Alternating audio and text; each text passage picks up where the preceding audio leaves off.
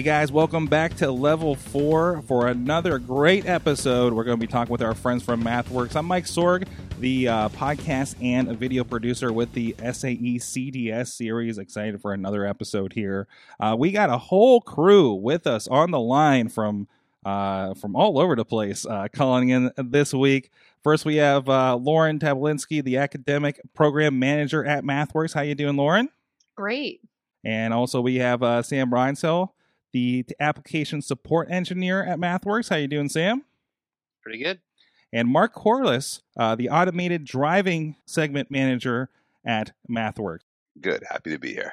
MathWorks has been involved with AutoDrive for a while. So before we get into a lot of the questions, how has it been so far kind of to be part of this process for the AutoDrive challenge so far for you guys? So it's been really exciting and challenging. We have a great team of engineers here at the MathWorks who are involved in helping the students. And we're learning a lot from the students as well. And they're challenging us and giving us great ideas on, how we can make our products better and how we can help them longer term so they can become, future engineers that work in industry. Yeah, it's fun hanging out with the students. They're very optimistic, and it's nice to see like a hungry set of minds ready to tackle these big challenges that the entire industry is facing. So it's good times. I was actually a student back when I think the year one of the competition was happening at Virginia Tech. So it's been interesting to kind of transition from kind of knowing people back during the very first year of the competition to now working to support the student competitions from the MathWorks side. The big topic for today, of course, is MATLAB and Simulink. Before we get into the details, helping the students out that are involved in this now, can you kind of give a brief overview of what those products are for those that may be checking this out for the first time and seeing what the competition's about? Yeah, sure. So MATLAB and Simulink are pretty broadly used in automotive in general. MATLAB is kind of this base platform, and a lot of what we see here is engineers using that both from a data analysis point of view as well as for an algorithm design point of view.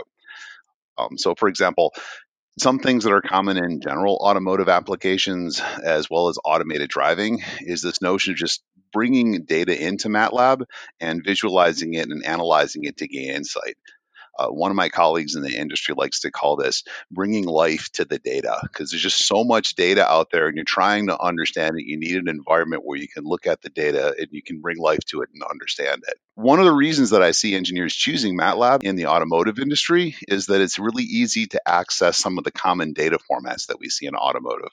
So, for example, logging data to CAN formats, CAN MDF formats, or accessing live CAN data. This is really common in the automotive industry, and MATLAB has been able to connect to that and work on that type of data for a long time. On the teams that are starting and companies that are starting to look more at the autonomous side of things and prototyping, then you're seeing them use things like ROS, the robotics operating system. This is another type of technology that MATLAB integrates very well with. So it's easy for them to get that data into MATLAB. MATLAB has a lot of tools for plotting data, has a lot of tools for building custom apps. It's really for that engineer that wants to look at their data and gain some specific insight from that. Now, once that data is inside of MATLAB, a lot of times it's that same engineer, a lot of times will actually start using that insight in order to design different algorithms. We see this on the perception side. So maybe taking data from a camera or a LiDAR or a radar and trying to detect objects or trying to estimate the velocities of things around them. Taking the outputs of all those things, designing like sensor fusion algorithms. So we see a lot of engineers using MATLAB as an environment to fuse the output of different perception algorithms together.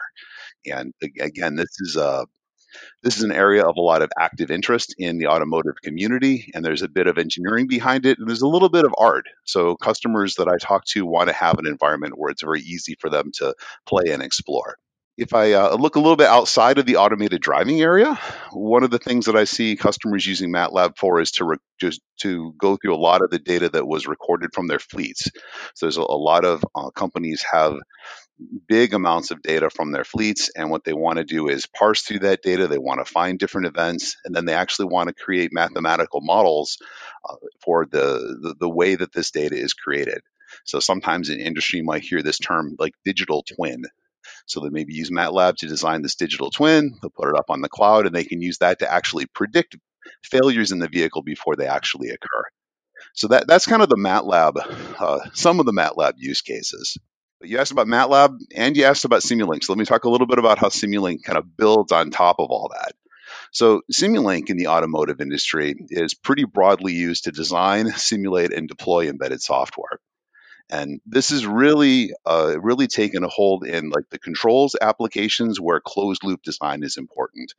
Applications where customers need to model the vehicle dynamics, model what sensors are doing, model what road conditions are doing, to be able to kind of gain this insight in the simulation environment before they ever get to the vehicle.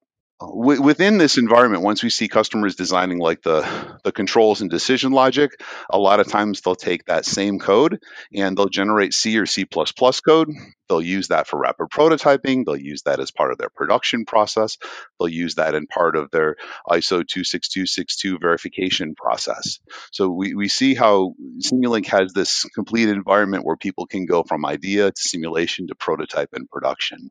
One of the nice cases that we have that maybe the students could look at is we have this user story from Voyage. So Voyage is an autonomous taxi company, and they are working with retirement communities. And they designed some of their controls and decision logic in MATLAB. They generated C++ code, and they generated this ROS code. And from this ROS code, they can integrate it with the rest of their ecosystem. And it's a nice example of how Simulink is really helping them accelerate their design process. If I go back to that user story, that's a user story all about designing something in Simulink and generating code out of it. What I also see from customers is they have a lot of hand-coded components because there's a lot going on in the autonomous systems area. What they want to do is bring that code into Simulink and run a system-level simulation in order to gain insight. But if I try to summarize all of that into a couple of sentences, MATLAB and Simulink really help engineers gain insight from their data. They help them design their algorithms and assess performance in simulation, as well as help deploy those designs for prototyping and for production. So if I do have questions about errors or product usage, where can you go and get help from MathWorks engineers? That's actually something that I did in the last year and a half. The tech support group at MathWorks is made up of a bunch of different engineers with a pretty broad background, and with the licenses that all the teams have sponsored for AutoDrive, they do have full access to the MathWorks technical support team. It pretty much varies everywhere from computer science backgrounds to mechanical engineering like me, or there's a couple of civil engineers who have a lot of experience with MATLAB and Simulink. So if you're encountering any sort of error that isn't clear, like what's actually wrong, or there's something in the documentation or an example that doesn't make a lot of sense to you when you're looking at it, or there's just like a function that you're trying to use it, maybe you're trying to understand how the input and the output actually works in practice. All of those are kind of things that tech support can help you with, and you can get in touch with them by email or over phone. You can find both of those on the MathWorks website. There are some things that they can't help you directly with. They're there to help you get your work done. The tech support team deals with a lot of our industry customers, whether that's GM or any other automotive company that uses MATLAB and Simulink. They pretty much every day will call in or send an email to the tech support team. So the goal really is for tech support to help our customers get their work done. It's not tech support can't like write code for you or debug every line of code with you, but the goal is really like if you're if anything isn't clear or you're getting an error that you're not sure how to resolve, that's something that tech support can help you with. For more like competition or application related questions, we do actually, the student competition team has two different groups, the Racing Lounge and then the Robotics Arena, that both go directly to the teams here that support those competitions. And I believe we also have, you can contact us on Facebook, or there are email addresses that you can get in touch with us at as well. So how does MathWorks see their mobile MATLAB app being used in the industry? And do you see ways that the AutoDrive team members can use this app to benefit their team? So that's a really interesting question, actually. So there is a mobile app for MATLAB that you can get on Android and iOS, and it's primarily used for like lightweight prototyping because it doesn't actually run like a full version of MATLAB on your phone, just because MATLAB takes up a lot of space. It's pretty intensive, and so it can't be run directly on the phone's processor. Instead, what it does is it actually connects to some of our servers where it runs the code on the server itself. And primarily, what we see people using the app for is actually to record data from sensors on their phones, like accelerometers, gyroscopes, magnetometers, and other sensors that might be available. And you can either stream that data to a script that's running on that cloud, or you can actually log it to a file that you can then pull off onto your own PC later and process it at a later time. This is also really interesting because the mobile app actually hasn't been used heavily in industry. So it's really interesting to get this kind of question. It's mostly used in research and academia. I think a big part of this comes down to that really awesome part about being able to like grab the sensor data off of your phone is awesome when you're a student. I used it for that when I was trying to measure some stuff in a vehicle when I was in grad school. The thing in industry is usually these automotive OEMs and suppliers, rather than use that phone, if they're trying to get this kind of data, they'll actually have an onboard inertial measurement unit, or IMU, in the vehicle that they can use to collect that data. And a lot of production vehicles actually have one of these built into the vehicle. To a regular customer, or just a research lab or something, you may not be able to access the data on that. But for these OEMs, they're the ones putting them in these vehicles, so they can just access it directly. Kind of the coolest part about the MATLAB app, being able to stream that data directly, is kind of, even though it's really quick and easy to set up, for a lot of these OEMs, what they would rather do is get these IMUs bolted directly to the vehicle and kind of have them in there permanently. Whereas the quick prototyping that you would do with the MATLAB app, they can kind of get around by just having these IMUs always in the vehicle, recording from that. So I think one of the nice things that Sam talked about is just getting that data to a server somewhere, and then all that processing on the data. So like Sam said, a lot of times automotive customers already have a way to get that data there, but then they use MATLAB for the processing part of it. They may make a web app for MATLAB. So the automotive customers are doing some similar things with that, but using more core MATLAB capabilities than the specific app. So talking more about autonomous driving, what are the most powerful yet underused tools in the MATLAB and the Simulink?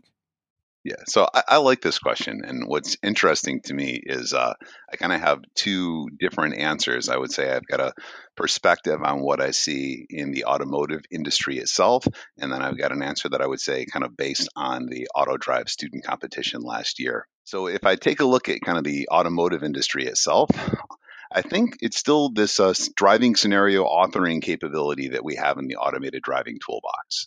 So in 2017, we introduced this programmatic driving scenario object. It's got a really simple MATLAB API. You can create roads, you can add vehicles, model sensors. It's very helpful on kind of like testing the planning, controls, and sensor fusion.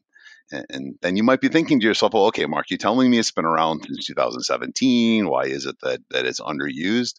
Well, a lot of what we see in automotive, especially when they're on these production programs, they will lock down on a particular release of MATLAB and Simulink, and they'll hold on to that release for a couple of years.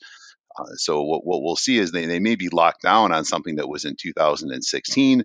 Because of that, they're really familiar with that release, but they might not know about something that happened in a release after that. But my experience is, when I go visit those customers and we show them our capabilities for driving scenario, then they really like it. And then sometimes that even is kind of one of their motivations to upgrade on their release. With respect to the student competition, we saw some of the student competitions actually using driving scenario last year as well as this year. So if I think of kind of maybe what's a little what is the automotive industry doing more of and the student competition is doing a little bit less on? I would say that's actually leveraging the code generation technology for the controls and the planning logic and the decision logic. So what we saw last year is many of the teams are using Simulink for part of their controls, for their closed loop simulation. But a lot of times what was actually implemented in the vehicle, they ended up hand coding something that was almost equivalent to it. And that's fine for a student competition, and that's there's a bunch of reasons why people might do that. But when you take a look at how industry trends go, and you take a look at the importance of simulation in designing autonomous systems, and the importance of making sure that that simulation actually matches the implementation, that's the best way to do that is through automatic code generation. So I would say students are using a little bit more driving scenario than some of the automotive companies, and the automotive companies are using a little bit more of the code generation from the student competition. Yeah, so I also really like this question because I kind of read it as a bit more like, how do I do really well on the part of the MathWorks simulation challenge that is talking about what your team does that stands out from other teams. And I think I read it that way a little bit because that's exactly what I did, and the kind of questions I would ask when I was a student doing EcoCar. Reading it that way, I think the best answer would be, it's really great to see the students actually use MATLAB and Simulink and all of these capabilities that Mark kind of talked about to actually support what you're trying to do for this year of competition. In year two, the way that the MathWorks Simulation Challenge was kind of structured, it was much more structured. There's a really specific task that's set out for teams to do, and for this year, it's a lot more open, because really what we want to see is how teams are using MATLAB and Simulink to support the work that they need to do to meet their goals for this year of competition. My advice in that realm, having gone through a student competition, would be really kind of showcase what you use MATLAB and Simulink for. There's a lot of functionality that Mark talked about that, even if it seems like it's kind of basic, like showing even just really cool plots and ways that you analyze your data using MATLAB is really awesome to see, because everybody does it a little bit differently, and it really often comes out to be really cool things to see being done. Excellent. It sounds like you guys are working on a lot of really cool technologies there. So I guess the question is, again, how can people get involved and become a part of MathWorks and have opportunities for, maybe doing like you, Sam, and grow it into the company? Yeah, so one of the reasons we like to support competitions all around the world is we find some of the best and brightest students and we hire them. Oftentimes into our engineering development group. Actually, Sam, as he just mentioned, was part of a student competition at EcoCar, and we hired him into our engineering development group about a year and a half ago, and now he is moving on to the student competition team. So there's definitely lots of opportunities to join our engineering development group, to do internships, and also many of the big auto companies, such as General Motors, hire a ton of students out of these competitions. And one of the skills that these companies are looking for are that the students are able to use MATLAB and Simulink. So it's really exciting and awesome to do these. And this is an emerging area all over the world. So great competition for these students to get involved in and learn more about. You can visit careers@mathworks.com to learn more. We have jobs in engineering and computer science. We also have non-engineering roles.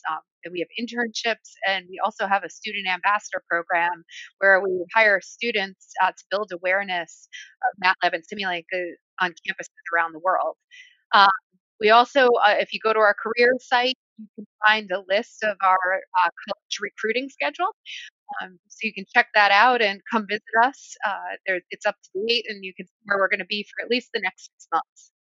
Excellent. And we'll include links for that in the show notes wherever you may be listening to this. You guys have been involved here going into year 3 of the competition. You spoke about a couple of things that have been discovered or firsthand experience, work with the competitions. Any extra kind of surprises or anything that you're seeing from the students or being a part of this competition, guys, before I let you go? Coolest thing for me is that, it is a competition and it is a learning experience, but I think it's also just these kind of projects are really fun to be a part of. Sounds a little bit cheesy, but the people that you work with when you do this kind of project, you really end up having strong connections with them after school. A lot of people I know at all kinds of different automotive companies are people I worked with in EcoCar. There's a lot of people that were not students and were in industry, either at MathWorks or GM or other companies that we worked with when I was a student that I maintain connections to now that I've graduated and kind of gone into industry. It's not just all about the competition. It's also really awesome just to see how it's just a really fun thing to do. So I really like watching. So even though I'm from the tools point of view from MathWorks with MATLAB and Simulink, it's a lot of the relationships that are pretty impressive. And I really like watching the students and the mentors, especially like when they get in the vehicle for some of like the real challenges and such, and just kind of, watching the dynamics of all these people that have worked so hard to come together across disciplines. So there is this strong community piece of it, and there's a lot of soft skills in engineering that are required to work across multiple disciplines. So it's great to see the students picking up not only the technical skills, but the soft skills as well. I'm just amazed at how much smarter the students get every year just through doing this. And I think back, when I was in school a long time ago and really wish that I had been a part of competitions like this, because I really think they build great future engineers, and they're a couple years ahead of people when they go into the workforce versus those who didn't participate in competitions. And I've really seen that more and more over the years. And of course, you guys have a lot of online resources for these products. Where can people find those online and get started? So you could type in MATLAB AutoDrive and you'll find a great webpage that has lots of resources. It has the racing lounge. It has all the things to help you get started. You can also just type in MATLAB student competitions and you can see all the different student competitions that we support around the world and the resources that we have for them. Excellent. Once again, we'll drop some of those links here in the show notes as well for this podcast. Thank you so much, guys, for joining us and taking the time out of your day for this. And of course, we'll see you in just a few months as of this recording for the AutoDrive Challenge. Thanks, guys, for being here. Thank you. Thanks for having us. Yeah, thank you. All right. And thank you, students, and whoever might be listening in for checking out this episode of Level 4. Please, of course, subscribe on your iTunes or wherever you get your podcasts, or the SAE Collegiate Design Series YouTube page, and make sure you keep up on all the information that's coming up leading into the competition, and highlights afterwards, of course, too, or see last year's competition. A lot of videos from that and interviews about that experience. Thank you, everybody. Until next time, stay safe out there.